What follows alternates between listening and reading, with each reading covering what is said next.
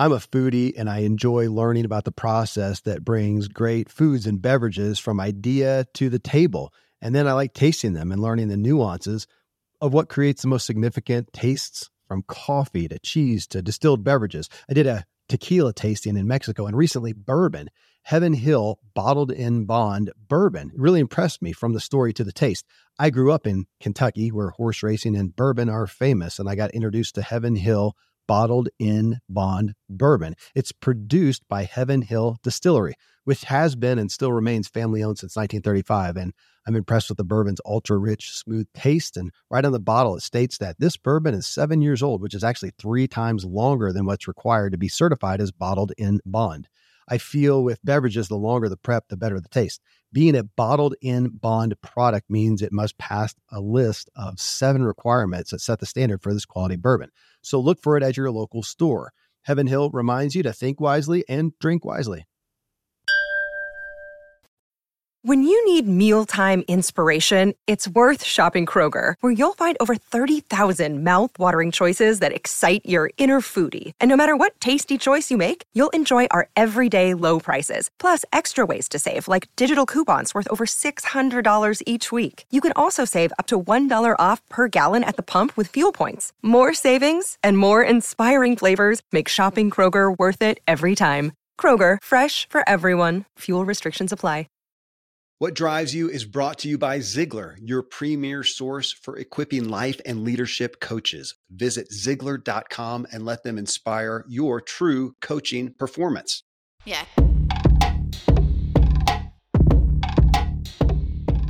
Welcome to What Drives You. I'm Kevin Miller, and I'm here to help you get clarity on what drives you and why, so you can upshift your life to go further and faster, but with more peace and ease. We are driven people who want to reach great destinations and achievements, but enjoy the daily drive so much that we don't want to ever stop driving. And every day feels like a success. In this episode, I am back with Thomas Curran in our series on perfectionism and how we don't understand what it actually says about us and how it's sabotaging our drive. And we want to get out of this performance as well, but perfection trap. And this is part 2 in the series, and it's my What Drives You episode. As you know, I do with every personality we have on the show.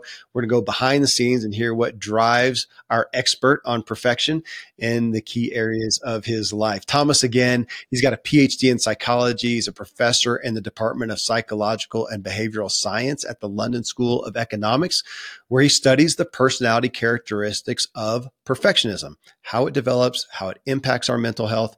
I encourage you to check out his TED Talk on our dangerous obsession with perfectionism. It has more than 3 million views. Thomas's new book, and again, our muse for the series, is The Perfection Trap: Embracing the Power of Good Enough, which you can get on Amazon or wherever you get your books. Well, Thomas, it's great to be back with you here. I got to admit, I'm interested to hear how you deal with perfectionism and your own issues around that in these key areas of life. Thanks for being back with us. Thank you. It's great to be back. Well, let's start off with spirituality and what drives you in your spirituality, what your values are, what you do to walk it out. And I recall in our first talk together, you talked about, I'm going to paraphrase a little bit, but an antidote somewhat to perfectionism is having a concept of something greater than yourself. You said it in those words, but I'll let you rephrase that correctly for me. Yeah, it's really important. I mean, I've spent most of my life doing completely the opposite, which is to try to people please and strive to achieve things for the outcome, right? Overvaluing the outcome, the destination, undervaluing myself. I mean, if you want to put it in simple terms. And writing the book actually is quite a clarifying moment because it made me reflect a lot on my past, my upbringing, and people in my life that were reported to me. And one of the people was my grandfather. My grandfather was a master craftsman. He was a carpenter, and he made everyday things like banisters, chairs, tabletops, bar tops, staircases, all sorts of everyday things. And from the vantage point of a child, it was kind of magical just to watch him work. And these are reflections I was making because I was thinking, his job and my job are so different, and we strive in such different ways. He was motivated to leave things in the world for other people to use. That was his main objective. He would go to his job, he would install the staircases, tabletops, and all the rest of it, window frames, and then he'd just go home. He wouldn't loiter for applause. He wouldn't wait for a 5-star review or a fire emoji on Instagram, whatever it is we do these days. He just went home, and knowing that the pride was the job itself. It was, and I had, talking to my father as well. He would say, well, he wasn't perfect. He made mistakes, but he just let those mistakes wash through him. As sure a sign of his fallibility as his wrinkles or his sciatica. These are just part and parcel of life, and that. Reflecting on that was kind of an epiphany for me, because that's a completely different way to work, but one that has so much magic, so much joy in just knowing that you're leaving things in this world for other people to use, to enjoy, to be inspired by. And that really should always be the motivation. By the way, his carpentry is still in the pubs and bars of Northamptonshire, where I come from today. And my father will go in there often and have a drink, and it's almost like he's there with us, right? Because they've stood the test of time. And that's testament to his high standards, but it's not testament to his perfectionism. And that's, I think, crucial. Something that I think is so important that I try now to make sure guides me at all times is that what I'm doing with writing this book, teaching students, is not about me, but is about the vocation, about why I'm doing it, and why it's important that I'm able to write these things and communicate these messages so that I can bring people hopefully to a better awareness about perfectionism and convince people that it's not perhaps the secret to success that we think it is. So that's my vocation. I try to cling on to that as much as I can. Well, it's interesting as you say that, because from, the foundation of spirituality, I define it as it is the devotion to something greater than yourself. And you have taken this aspect of perfectionism. You teach on it, you're writing on it now, you've been studying it, you've devoted so much of yourself to it to help people, to help others, help yourself, but to help others have a more joyful existence, which is by proxy. Yeah, that is something greater than self. That is a core foundation of spirituality. And it's interesting that I appreciate you bringing that up, vocation, that he did it. Your grandfather did it for the vocation. It wasn't a depiction of his self-worth, which is so much what we do today. And I don't know what crossed the line. What brought us out of that to where we are today? That's a big question. I can tell you one big thing. Let's take us, Please. Right? We're writers, and I'm an academic, but you're a creative, and you produce a podcast, and you coach, and all the rest of it. But essentially, we also have a shared interest as writing, and we both written books.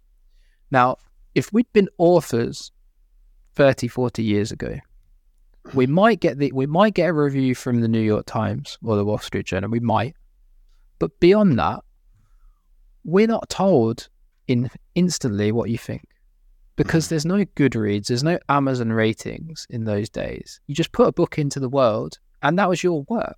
And if people liked it or didn't like it, that was up to them. They couldn't really let you know unless they're in your immediate orbit.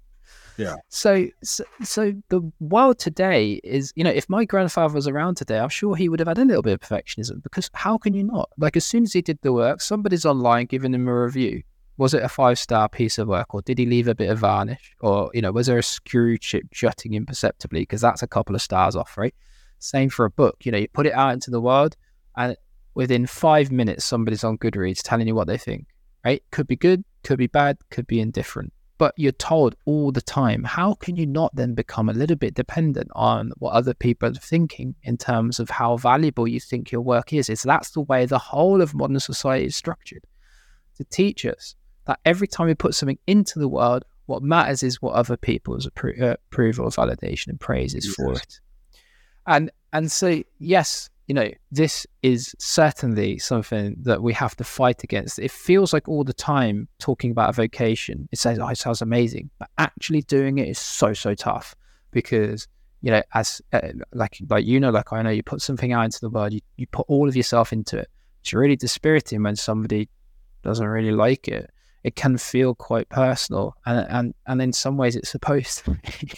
So I think we have to realize that, again, this is very much a cultural shift. These are changes that are occurring in our broader environment that are teaching us it's really important that we do focus on validation, approval, and the outcomes rather than the vocation itself. But even more so important in that context for us to recognize that there is something bigger than us. It's so interesting, Thomas. Your statement on that, thinking back to your grandfather, you've got me thinking. So, here's a pub and it needs some stairs. There's a first floor and a second floor. He comes in. I don't know how to do it. A lot of people don't know how to do it. He knows how to take a piece of wood, to notch it, to put some cross beams, how to put it together, and boom, he puts the stairs in, and you come in and you can walk from the first floor to the second floor. Great set of stairs. I'm happy. And today, we just don't do that. Yeah, you got me thinking, especially when we talk about the reviews. Everything's built on perception. We are doing everything vocationally. Well, I should say we are in an unhealthy way for perception. It's not whether you did stairs, it's how somebody perceives them. And if they perceive them poorly, critically in any way, they come back in the judgment. Gosh, really, it's a judgment on you, on who you are as an individual, on your self-worth. If I don't like your book, well, it's a pox on you, right? Yeah. It's not that, it's not, the book is not Thomas. Yeah. But that's how we take our vocations, isn't it? But this is also one of the reasons why I think it's really important we recognize that these are very normal feelings. So often in CBT, there's a tendency, we've got to reframe because that's an irrational thought. But what I'm trying to also say in the book is, at some level, it is kind of rational to feel like this is going to be what happens when I put something out there, because it is actually what will happen. What's really important to reframe is not the act or the fact that people are going to judge, but it's actually the consequences of that judgment. Because often we can catastrophize the consequences of critical judgment. Not that we're... So one of the tendencies is to go, well, reframe that you're going to get critical judgment because you might not. Well, actually, you probably will, particularly if it's a big thing. Like if you're doing something big, you're putting it out into the world, it's not always going to be positive. I can tell you that from first-hand experience. But what is quite interesting is that the impact of the critical feedback is nowhere near as bad as you make it out to be. And that's what I think we need to soften in our minds, that actually we are going to encounter critical feedback. It's just the world we live in. But instead of that holding us back from putting things into the world, it can't possibly put it in because somebody's going to say something bad, that actually we just feel that fear, put it in there anyway. And that's like taking a sledgehammer to the perfectionism, because you are going to get a bit of critical feedback. Somebody out there is not going to like it, but whatever. Okay, it's nowhere near as bad as you build it up in your mind to be, and you can just get on with it. And so it's so, on the one hand, it's really important we recognize these things, but on the other hand, it's so important we recognize them, but still do it anyway. And that's, I think, the biggest way that we can overcome our perfection is being brave, being courageous, showing up, right, as we were talking in the last episode, and just doing it, just getting it done.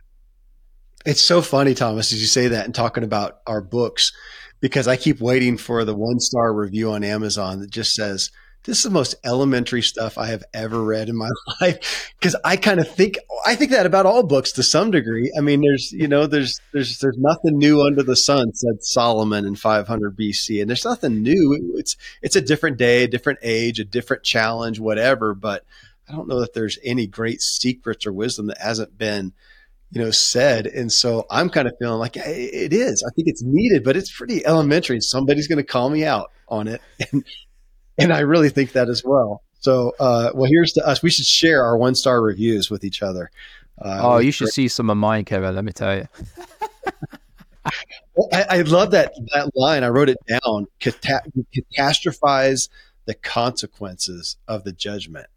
And that's huge in the aspect of perfectionism. And I didn't hit that in the first episode, but that was a key piece that came out as I read your book, is just the aspect that there's so much of my own issues around perfectionism that are judgment from myself, and the possibility of judgment from others. And to what you just said a minute ago, it's kind of an expectation. There is going to be some negative judgment.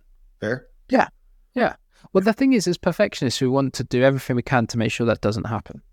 Yeah. So we overthink it. We think the most fail-safe method of making sure that everybody likes me and that nobody says anything bad is if I'm perfect. Because if I'm perfect, what can be criticized? But that's what blocks the progress. It's that fear that stops us moving forward, because then we're not going to send anything out into the world until it's bulletproof, and nothing can ever be bulletproof. So we dither, we iterate, we withhold, we don't let go. And that's what's the biggest impediment to success for the perfectionist, is just the blocking impact of the worry and the catastrophization of other people's judgment. And I think it's so important that people hear the message that is holding you back way more than it's pushing you forward. And that if we can just accept, a bit of radical acceptance maybe, that we're going to put things out into the world that's imperfect. Somebody's going to pick up on that and tell us it's imperfect. But actually, if we can sit with that for a little bit, and we can know that that's going to happen, and when it does happen, it's not going to be anywhere near as catastrophic as what we built it up to be, then that can give us the courage to go ahead and send it into the world anyway. And it doesn't, we're talking about writing books into the world. It doesn't have to be writing books. It can be sending off a project. It can be doing a pitch. It could be putting up a hand and giving a pitch. The only way we're going to learn how to public speak and give pitches is to put a hand up and do it. If we feel that we're so insecure about it that we're going to hold ourselves back because we think we're not going to get the deal or whatever, that's not the way to think. Maybe we won't get the deal. Maybe on that occasion the pitch wasn't very good and we didn't get the contract. But you know what? Like, the very act of doing it and not having the outcome we wanted is such a big learning experience that helps us the next time, so that when we do give the pitch, hopefully it's better and maybe we will win the contract. So, it goes back to what I was saying in the last episode: progress over perfection every single time. You reminded me, we've been talking about cycling, that I had a coach one time, and the beginning of the year, we all got our brand new fancy bikes, and he pulled out a key and he says, "All right, everybody take this key and go scratch your bike." Like, what? He said, "Yeah, just get it over with, because otherwise you're going to be babying the thing. I need you to go out and race that thing and not worry about messing up your bike." I thought, that is so smart. So it makes me think, the next book we write, we should go give each other the first 1-star review. Just get it over with. Rip the plaster. But you made me think of a very funny story, because I used to race myself, like not at the level you did, but I totaled a bike. And I didn't have a lot of money, and it was a really expensive bike. And that's the problem when you do these races, that there is a risk that can happen if you get involved in crap. And so my partner at the time didn't let me ride again, because I just spent a fortune on this bike and brought it back. It totaled. So that the reason I didn't do that was not because I didn't enjoy it or anything like that, because I couldn't afford to get.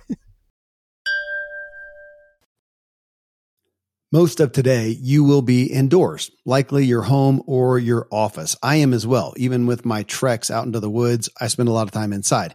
And we're going to take about 20,000 breaths. According to the EPA, the indoor air is 2 to 5 times more polluted than the outdoor air, sometimes up to 100 times more polluted. At my studio, we have heat being forced through old ducts. I walk on carpet full of years of junk. No idea what's floating in the air that I'm taking constant gulps of. The solution is an air purifier, and Air Doctor is just the best. Air Doctor filters out 99.99% of dangerous contaminants and allergens such as pollen, pet dander, dust mites, mold, bacteria, viruses. They do it so your lungs don't have to. Air Doctor comes with a 30-day money-back guarantee, so if you don't love it, just send it back for a refund minus shipping. Go to airdoctorpro.com and use promo code Kevin, and depending on the model, you'll receive up to 39% off or up to $300 off. Exclusive to podcast customers, you will also receive a free 3-year warranty on any unit, which is an additional $84 value. So to get this special offer, go to airdoctorpro.com. Use promo code Kevin. airdoctorpro.com, promo code Kevin. Thankfully, the days of building a business website, then having this massive endeavor to integrate an online store are gone. Today, Shopify has fixed all that. I had one business where we actually built the entire website on Shopify's platform. So whether you're just starting out or you're selling $1 million of product already, Shopify is just the industry leader. It works the same for physical products or online and digital, and Shopify is just hands down the best out there. Most importantly, Shopify helps you turn browsers into buyers with the internet's best converting checkout. It's 36% better on average compared to other leading commerce platforms. Getting people to buy is not that hard, at least to the buying point, but getting them to actually give their payment info is, and Shopify is king in that department. They also have top tier customer service, which I think is critical. You can sign up for a $1 per month trial period at shopify.com/Kevin. That's all lowercase. Go to shopify.com/Kevin to grow your business no matter what stage you're in. Shopify.com/Kevin. Another day is here, and you're ready for it. What to wear? Check. Breakfast, lunch, and dinner? Check. Planning for what's next and how to save for it? That's where Bank of America can help. For your financial to-dos, Bank of America has experts ready to help get you closer to your goals. Get started at one of our local financial centers or 24/7 in our mobile banking app. Find a location near you at bankofamerica.com/talktous. What would you like the power to do? Mobile banking requires downloading the app and is only available for select devices. Message and data rates may apply. Bank of America N.A., member FDIC. Yeah, no, fair enough. I can relate to that early on. Thankfully, later on, you wreck the bike and you get another one. That was a great gift back then. At that, well, you talked about you were already talking about vocation. Let's go into that. Yeah. So that's categories: our work, our career, our vocation. So when you look at where you are now, with all that said as well, tell me what is. I mean, to some degree, you said that helping other people, but yeah, what is at the top of the list? What is driving Thomas in the work that you do today as a professor, as an author, and in all your roles? I think I just want to make a difference now. And by the way, this comes from a place of security as well. So I think you have to bear that in mind too. Like, I have a tenured position. It's very difficult to remove me. And so I can now say this, just take your foot off the accelerator and then strive for the purpose and the rest of it. Really important to recognize that, because I think sometimes messages from people in very secure positions can be heard by people who are in very insecure positions. And so I think we have to bear that in mind. However, what I would say is this advice I would still give to my younger self when I was in insecure positions, bouncing around from job to job, trying to come up the ladder. And that's because with the benefit of hindsight, I can see that what I was doing was not healthy, and that there were way, way better ways to strive that would have got me to exactly the same place, but with so much less stress and anguish. And that's really focusing on the most important things about what matters, not focusing on the competition. So looking next door in the office at how many grants the person next to me has and how many publications the person next to me have, and always competing, trying relentlessly to compete and lift myself above others. Not worrying about that at all, but worrying instead about what it is that I want to understand. What is that we need to know in the field? What are the big questions that are hanging over us that need to be answered? And it might mean that I have to, spend 2-3 years marinating on these topics and problems because they're a little bit more complex and they require a little bit more deep thought. But the benefit of that is that it allows me to inform and educate in a way that I wouldn't have been able to do if I'd just done a lab study that has a very minute contribution. So thinking big and focusing on the purpose is so important, because what really matters is what is the impact of our research, what is the impact of our teaching, and are we actually providing insight and inspiring people along the way? That's the most important thing. So we can think of our careers at one level as, a rat race to the top where we'll do anything to jump over other people. Or we can think of them as I say, as a vocation where what we're really trying to do is ask big questions, change people's ways of thinking, and put research into the world that helps inform and educate. And that's what, at this moment in time, for me, that's the most important thing. So my whole focus now is not on publications, not even on grants. It's just on asking the right questions and trying to educate and inform young people that come through my classroom in ways that hopefully will help them in their future careers and position themselves to be a success in whatever they do. I mean, that's now what guides me, and I hope that I would be just as successful with that mindset than I have been perhaps with a perfectionistic mindset. Certainly, the data suggests I will. But I am finding that I'm becoming a lot more content that way. I'm enjoying my job a lot more, and I'm having more time outside of my job with my family and my young son, which is just incredible time that I wouldn't have had if I'd continually pushed myself well beyond comfort in the office. So yeah, I feel like I have more balance, and I feel like I have more purpose, and those things are like taking a sledgehammer to perfection. I so appreciate your perspective. And can I add on to that? What something you said in our first talk together was just having just the desire to have joy. Am I enjoying the process? You said that. Am I finding, gratitude and joy in the day to day? Obviously that's a big part of what I see you doing too, is looking at not just the end goal, but as you talked about, the process and the daily progress. Fair? Yeah, exactly. Like I think we can have goals, and I've certainly got ideas and places I want to go next to work.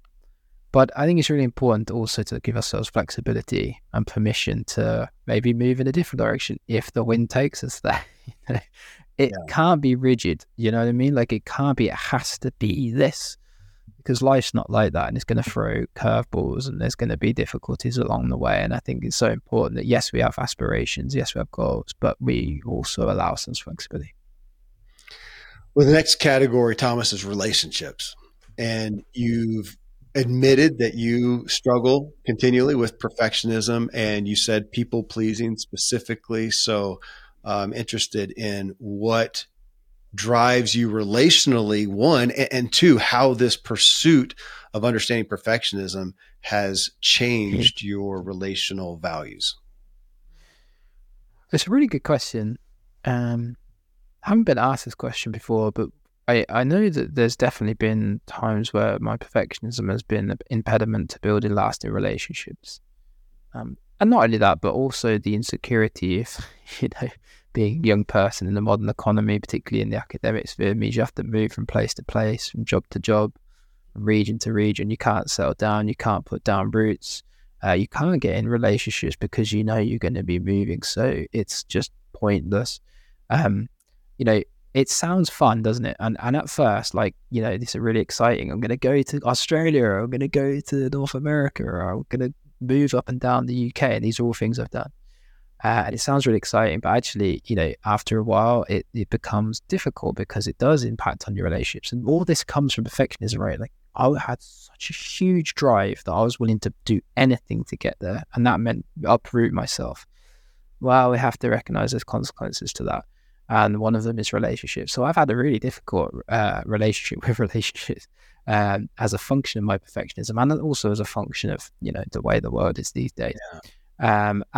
And so it's only now where I've been in a relative period of stability for the last 3 years, with some stability in my life, where I've actually begun to settle down, set up roots, find community, and build relationships. And I have to tell you, it's the thing I've been missing. As well as breaking down on the perfectionism, I think what I didn't realize I was missing in all those years I was moving around was actually just stability, and having a community of people around me that I value and appreciate.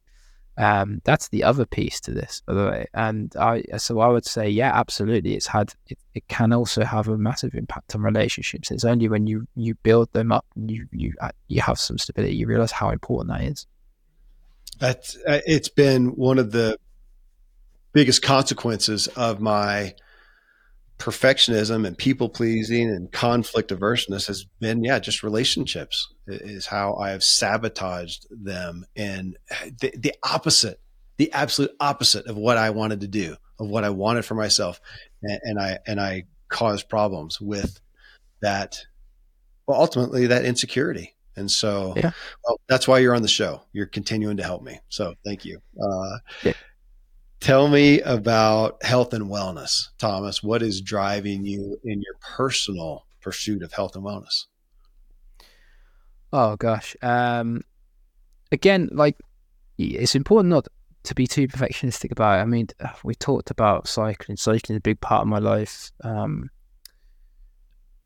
I used to take it so seriously. I couldn't go out without a computer. Like it just that would be. I'd even if I if I didn't have my computer or it was out of battery, I couldn't go for a ride.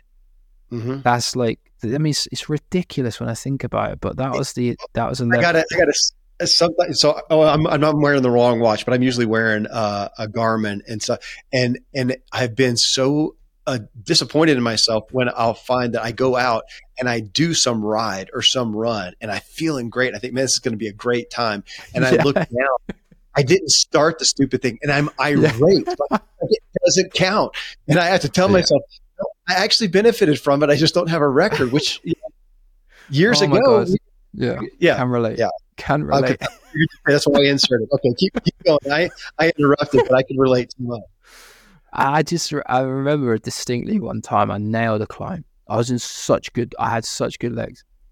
And I got to the top, I got to the next turn, I looked down, hadn't turned it on. Exactly what you said.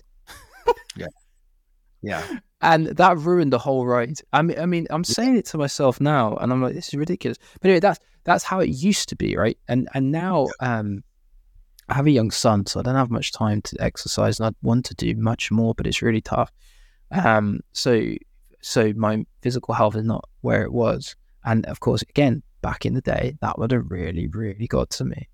But I'm learning to accept that sometimes in life things come along, and it means you can't do everything that you want to do, and that's okay. And there'll be a time when things settle down, you're sleeping through the night, and we've got more time back where I'll start to get on the bike again, and I'll do more exercise, and I'll do it for the fun and the joy and the meditative moments that it gives me. And not necessarily because I need the Garmin to tell me how well I'm going up the hill. And if I did take the Garmin, it would not be good. So it's not really a good idea anyway. yeah. So again, I mean, we keep repeating themes a little bit, but it is so important that the joy is what drives it, and those meditative moments are what's driving it, and not the outcome, and not the performance, and not what you put on it. Health and well-being is really about enjoyment, and if you can't do as much as you could before, that's okay. It's really about accepting that sometimes life gets in the way a little bit, but it's that the most important thing is you're happy. Yeah. I mean, it's funny. I held up my watch. I'm not wearing my Garmin because I'm coming off of an injury, and I finally just put the dumb thing away. And so I'm just gonna put it away. My stats are terrible right now, and they're just gonna be disappointing. So I'm not even gonna do it. Tell me about on just the nutritional side, dietary. Anything that you adhere to specifically there? Well, I am. I don't eat much meat, so the only thing I really do with my diet is try to keep things balanced and not eat a ton of meat.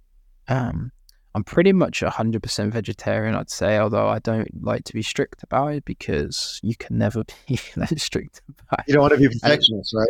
Yeah. Thanks. no, you don't want to be perfectionist about it, and that's so important. Like, because sometimes you need the meat. I can go a little bit anemic sometimes if I haven't had, for a long time. So you have to give yourself the the room to say, I need a bit of iron in my diet right now because I'm feeling it a little bit. So again, not rigid about diet, but certainly I would say vegetarian for most of the time, which is I feel a lot better with.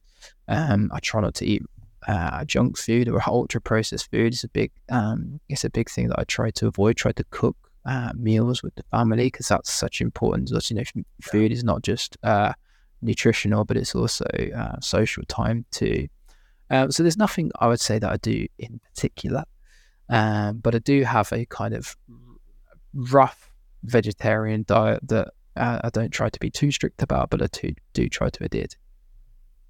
It's interesting, Thomas. I went through a time early on it was actually after we got married, we were vegan, which was perfectionism. It was like a religion is how I related to it later. It was so hard to do anything social and whatnot. And then we did vegetarianism, but it was, pretty strict even there.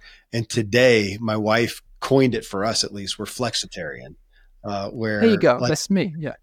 okay, not so rigid. Well, it does remind me, I mean, look at thinking about this aspect, this whole concept of perfectionism of, I mean, just to take an analogy, the 80-20 rule. You know, I mean, 80% of the time I want to be spot on my diet, on my exercise, but 100% is exhausting. As you said, that word rigid. And I don't want to be so rigid about, I mean, maybe morally, you know, or ethically, I want to be rigid. But other than that, to give myself grace. That's the word I think of. Is there a word that you use? You know, I was going to ask you actually in the first show, and now I think about it, I thought about it.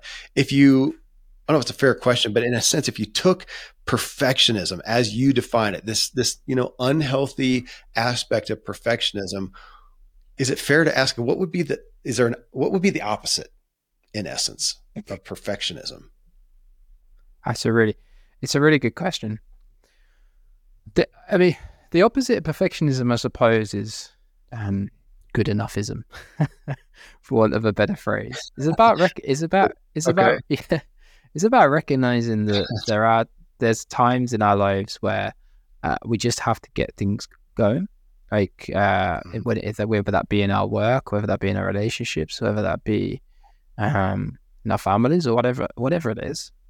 There's times where we just have to recognize that trying to find the perfect solution is not going to work. We're going to be constantly searching for it. So it's really important that we recognize sometimes there are compromises to be made, and that it's important for us to let that into our psychology, to give ourselves permission for things to not go quite to plan, and things to be not quite perfect, and for people to be not quite perfect, and for events to be not quite perfect, and all of that is wrapped up in this sense of, as I mentioned, this sense of good enoughism. Is we can recognize that the most important thing is good enough, like, and that allows us to do all sorts of things that perfectionism doesn't allow us to do. It allows us to recognize that in this moment it's okay, I'm happy, my family's healthy, and all the rest of it. This is a good enough outcome. Why do I need more than this?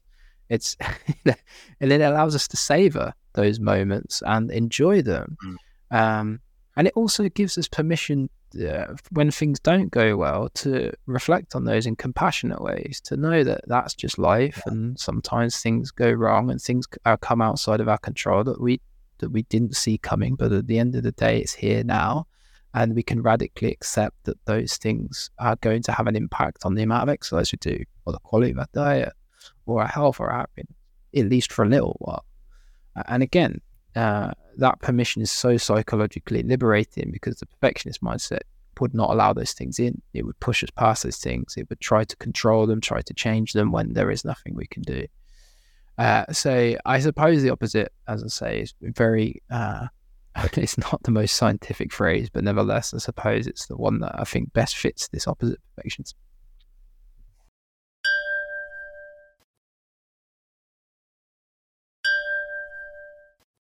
It's not the most scientific phrase, but nevertheless, I suppose it's the one that I think best fits this opposite perfectionism.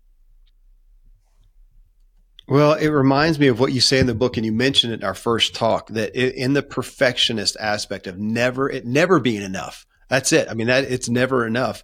That you said it makes success a dead end. Every success is a dead end. Is that did I get that right? Yeah.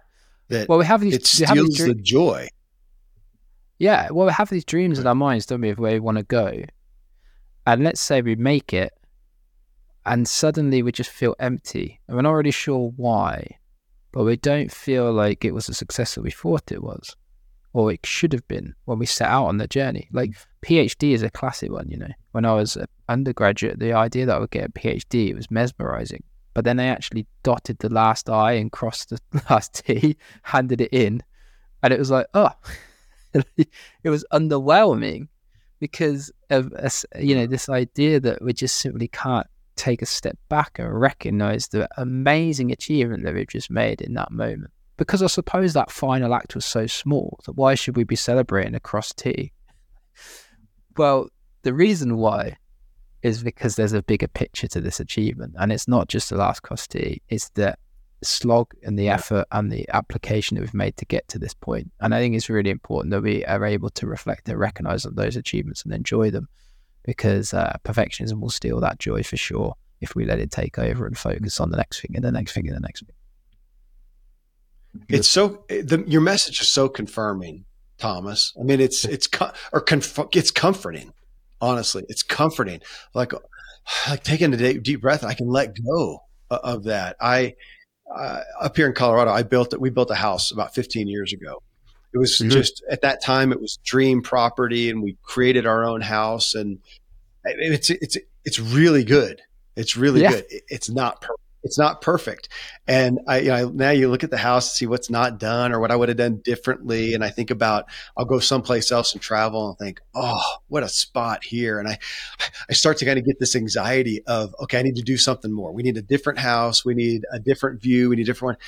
And it was so tiring, and it was so lacking in gratitude. And like you said, I was not savoring it. And it was probably 2 years ago. But I'm bringing it up because I thought about it yesterday. I was out on a walk and a run yesterday on the road up on our ridge and looking out, and I thought, this is just stupidly beautiful. Yeah. And I thought it was a couple years ago where I finally realized, maybe we'll be led somewhere else and move someday. But if we don't, what if I die here? This is a pretty great place to go. It's an awesome place to live. And I had to come to that. Yeah. Kind of that good enough is this is good enough. Why do I have to have better? It doesn't mean that I can't, but again, kind of back to your message of it's not that you stop progressing or stop going after goals or achieving or whatever, but it's just the gratitude in the now. And can I be okay now? Yeah. Yeah, absolutely. And, because if you follow that mindset to its logical conclusion, you will begin to see how you never get there. Because as soon as you say, okay, well, we'll move somewhere else, we'll do something more, and then we'll look around the corner and there'll be something more. And and I suppose the question we have to ask ourselves is, where does it end? And yes, nothing is perfect. We don't live in a perfect world. Nobody's perfect, could ever be made perfect. Every individual is unique, just as every destination is unique. It has its own charms. It also has its own drawbacks, but that's what makes life life. That's what makes the planet so wonderfully and incomprehensibly beautiful, is imperfections. The fact that you have, incredible scenery and also some spots that aren't so incredible. And that's just part and parcel of life. And I suppose it's about reconnecting with the reality that is an imperfect world and imperfect people. And if we can accept that, then we find much more space in our lives feel good enough. Next one is the mind, your mental state, your mental health. In essence, tell me, as you look at that, what's driving you? What are your values? What are you going towards? My mind, my values. At the moment, it's like custard because I haven't slept. And I'm wondering whether that'll ever come back. I hope so. Yeah. Please reassure me, Kevin. Yeah, it does. At some point, they actually sleep through the night. It does happen. And right now, you can't remember. It's like being injured. You can't remember what it feels like to move without pain. So I feel you on that with the young. Yeah, and I keep forgetting, like, words or like phrases like that I would just instantly recall. I'm struggling, but it's just lack of sleep. But this is again, this would be a big challenge to me a few years ago as a professor trying to answer questions on the spot. You need to think very quickly. I'm not thinking very quickly right now. Quite the opposite. I mean, no, that's okay. It comes across as very thoughtful, so just go with it. Thank you. I mean, never mind thinking fast and slow. I'm just thinking slow at the moment. But having said that, I'm in probably the best place of mental health in my life. Because, I have my family, which just brings me so much joy. I have stability, as I mentioned. So mentally, I'm in such a good place. I don't have anxiety. I used to have a lot of panic attacks. I haven't had a panic attack for, can't even think, that long ago. So even though, you have all these challenges and all this difficulty, I'm in the best mental place I've ever been. And I think that speaks quite a lot, actually, to the circumstances mattering. Foundations mattering, community mattering, relationships mattering to our mental health way more than what's going on. Because trust me, if it was 5 years ago and I was getting this much sleep, I'd be a mess mentally. Yeah. Absolutely. But because I have that stability, I'm in a really good place. So yeah, my mind is good. I'm thinking very clearly, and I think that's down to all sorts of things, but certainly being able to let go of perfectionism is one of them. Well, let me ask then specifically on panic attacks. I mean, we are at an all-time high, it feels like, of awareness of, of anxiety and I think levels of anxiety. And so when you look at perfectionism and that striving to be perfect, that striving to please people, to meet expectations and the shoulds, like you talked about, is it fair? I mean, is your own work on your own personal aspects of perfectionism what has helped you get out of panic attacks? Yeah, I mean, I would just any listener who's suffering with these things, it's really, really important to recognize that the first thing to do is seek help. It's so, so important because once you're into a state of panic, there is there's an overactivity that's going on that means that the anxiety is essentially taking over and creating physiological responses, palpitations, difficulty, throat tightening, listlessness, fatigue, all of these symptoms that are kind of common in people with generalized panic. It's really important to reach out, seek out, which is what I did. And I was able to embark on a journey of kind of acceptance and recognizing that perfectionism was having a huge, huge impact on my life, way beyond anything that I believe, because I thought perfectionism was like the one thing I had left that was carrying me forward. I didn't realize it was a thing that was underneath all of the anxiety. So that epiphany was very important.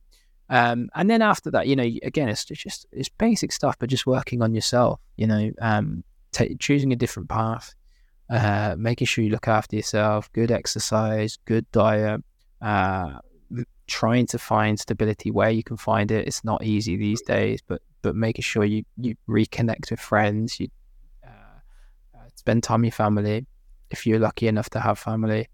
All of these things that we know are really, really important for our mental health, and you can start to build your life back and away from the panic that can really take over. So that's certainly my journey.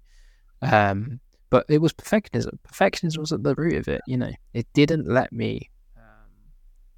I had quite a bad breakup around that time, but it didn't let me rest, recuperate, heal. It just kept me pushing forward. It kept me pushing through it. Kept me trying to strive and strive and strive, and that's what created a lot of the anxiety and worry, which ended up in the panic. So, perfectionism at a very extreme end can lead to some really difficult mental health outcomes. And it's so, so important you recognize that preemptively and talk to someone, because that's where you can really start. Yeah. Which is why this book is so timely for where our culture is, because we're seeing the suffering on the other side of that to such a great degree. I'm grateful that you put this out. So tell me about money, finances, wealth. What's driving you there in your life with your relatively young family? Oh, goodness me, finances. I'm not very good with finances. Buy low, sell high. Is that how you do it? I'm not sure. Something like that. That's what they say. I've heard that. Not my area of expertise. That's what you hired me before. Yeah, exactly. Yeah, I mean, again, look, it's I've never had money, so it's always been one of those things where I've just been grateful to have. It's actually been one of the areas in my life where I haven't had too many worries at all. I think that's one of the blessings of coming from more modest means. Never had money, so if I have it, I'm just absolutely over the moon. So yeah, I think my relationship with money is quite healthy in that respect. I don't cling to it. I feel like I'm quite generous, and I try to make sure that I look after people that I love if I can. So that includes my family, particularly with the cost of living crisis. So money is just really not. It's just a means to having a good enough life, right? If we want to bring it back to that, and that's simply how I look at it. All right, the next category I've been eager to get to as its achievements. And, you talked about success being a dead end under perfectionism because it's always underwhelming, anticlimactic, like you talked about with your own, PhD. So as you have worked out of or are working out of your own perfectionism, how has that altered what drives you in regards to looking at achievements, going towards those? Yeah. No, it's a really good question. Again, it's good to have goals first and foremost, and it's good to have lofty goals as well. If we want to do well, we want to achieve, and I've certainly got goals to be a professor, to have high impact publications, to try to lead the way in the field that I'm working in, which I feel at some level I've already achieved that. So those are kind of the goals that drive me. But I do try to make sure that I'm flexible about those goals as well. And I know that, I might not make professor until I'm 40 or maybe 45, and that's okay. There's no hard and fast of have to be done by this time and it has to be done this way. I'm trying to remain philosophical and, as I mentioned, enjoy the ride, enjoy the interaction with the students. That's really important to me. Enjoy the time writing the papers and discussing with scholars and talking to people like yourself who want to know more about the topic area. All of these things, I'm really just trying to throw myself into and enjoy the moment and enjoy the process of disseminating or communicating the knowledge. So, whether I can wrap up that into a, this is a definitive achievement that I want to have by X, Y, and Z is really difficult. But don't think at the same time, I don't think necessarily that's the point. I think as we talked about it at length, the main point is that, I'm doing something with purpose and I feel like it's my vocation. And I think that's the most important. I appreciate you coming back again to saying being flexible.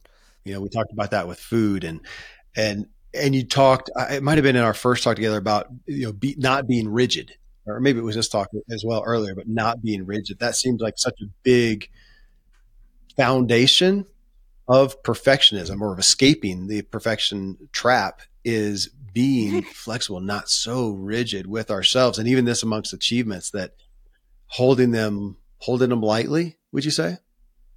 Yeah, it's like, I suppose for anyone that's sailed, I think sailing is a good analogy, because that you can be the best sailor in the world, but conditions are going to dictate how fast you go. and how hard it's going to be. Yeah, and that's the same with life. You can be the best academic you want, but conditions are going to dictate if you get your professorship in 5 or 10 years, because you don't know what's around the corner. You don't know if there's going to be a health scare. You don't know if you're going to start a family. You don't know these things. You just don't know. That's the great thing about life. In some ways, we see it as a challenge, but actually it's a beautiful thing about life, that it is imperfect and it's a jagged path, and there's going to be times where life's going to get in the way. And we have to be like a sailor, I suppose, know that we've got a destination. We know where we want to go, but also recognize that along the way, conditions are going to dictate how fast it's going to get there and how hard it's going to be. And accepting that from the get-go provides that psychological flexibility, as we talked about, to meet those challenges head on, not get dispirited, not get put off, and keep forging a path forward. And that's the most important thing: progress over perfection. Yeah. Goodness. Well, the last category here is just interest, just personal interest. This is, again, just some of the behind the scenes on you. What are the things that you do that may be play, maybe fun, maybe, not productive in and of itself? And I know that from, you appreciate the exercise of cycling, but it sounds like that's something that you do. You talked about that. It's meditative and you just enjoy that. Yeah. Tell me about that. And are there any other interests that you have that just inspires you? Absolutely. Well, I'm of an age now where it's too late for me to be a professional. Fair. So this is another real. This is a liberating moment too. So I can do these things for meditation and cycling. Cycling, let me tell you, for anyone listening, and I'm sure Kevin will agree, is the most meditative thing you can do. Maybe running as well, maybe. But once you're out on the open road, you've got a nice clean tarmac. There's nothing on the road. It's just beautiful fresh air and countryside. It's just perfect. That's perfection. That's what perfection is. And you just sit on the saddle and you spin through the revolutions. No computer, no nothing. Just meditating. Just in that moment. There's no better feeling. And I'm getting a lot of those same feelings when I spend time with my son. Those meditative moments, those just spontaneous moments of joy where it just smiles at you or comes and gives you a cuddle, and then nothing else matters. Like in those moments. So I don't know whether that's a hobby, but that's something I love to do every evening. I play music. Music's been a big part of my life. I really suck at singing and I suck at guitar as well. But again, don't let your perfectionism hold you back at the things you suck at. do it anyway, if it brings you joy, and that's certainly something that brings me joy. So those are the things in my life where I can look and I can smile, and I know that they're the things that really enrich you. Just bring so much richness to my life, and the more you do them, the greater regularity that you experience that joy, the happier your life is. So fill your life with those moments. They're so precious. You remind me of, especially with cycling, the idea of being in flow. That's what I find in that state is just, I'm in flow. And so, man, I feel you totally on that. And it's interesting with your, even the time with your son, it brings me back to a word that you used earlier of savoring, that on the outside of perfectionism, giving that up, getting out of as your book says, the perfection trap, is the opportunity to be present, be grateful, and to savor the moment, which is not diluted by perfectionism. Yeah, absolutely. Like those are precious. Perfectionism is the thief for joy. And I think the goal of life is to really, you're never going to live in a complete state of ecstasy or joy. But I think the goal in life is to taste those moments of spontaneous joy with ever greater regularity. That should be the goal. And the more you throw yourself into situations in your life where you really have those moments, savor them. This life is short. Savor each and every one of them, and give yourself the permission to do more and more of them. Even if you think they get in the way of other things that you think are more important, like your work or the bottom line or money or whatever. It's so important that your life is filled with joy. And yes, it is important that you earn a living and all the rest of it. I get that. But it's also important that you give yourself permission to have those moments, because that's what life is all about at the end of the day. So don't let perfectionism take over. It will steal that joy. Don't let it. It's so important you experience it. Well, no better way to end this than on that. And folks, I would say it was shameless promotion. Why don't you get the book and savor that book as you find freedom? I think I found a lot of comfort, honestly, and just kind of, like I did earlier, it was like thank you.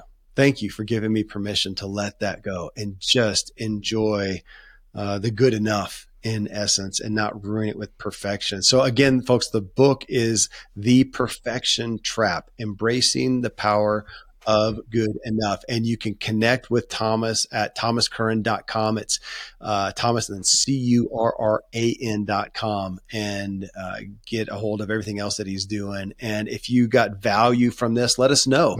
Give us a rating and review. And on Apple, you can give us a review and tell us what you got out of this show. Tell Thomas what you got. It'll bless us both. You can watch this if you would like. You can see him in the dark over in England while I'm still in the light here in Colorado at YouTube or on any of the social media. We'll have a bunch of clips up there, and find me at kevinmiller.co. And if you want to learn how to master your own inner drive, you can check out my book as well on Amazon, What Drives You. And until next time, stay driven. Yeah.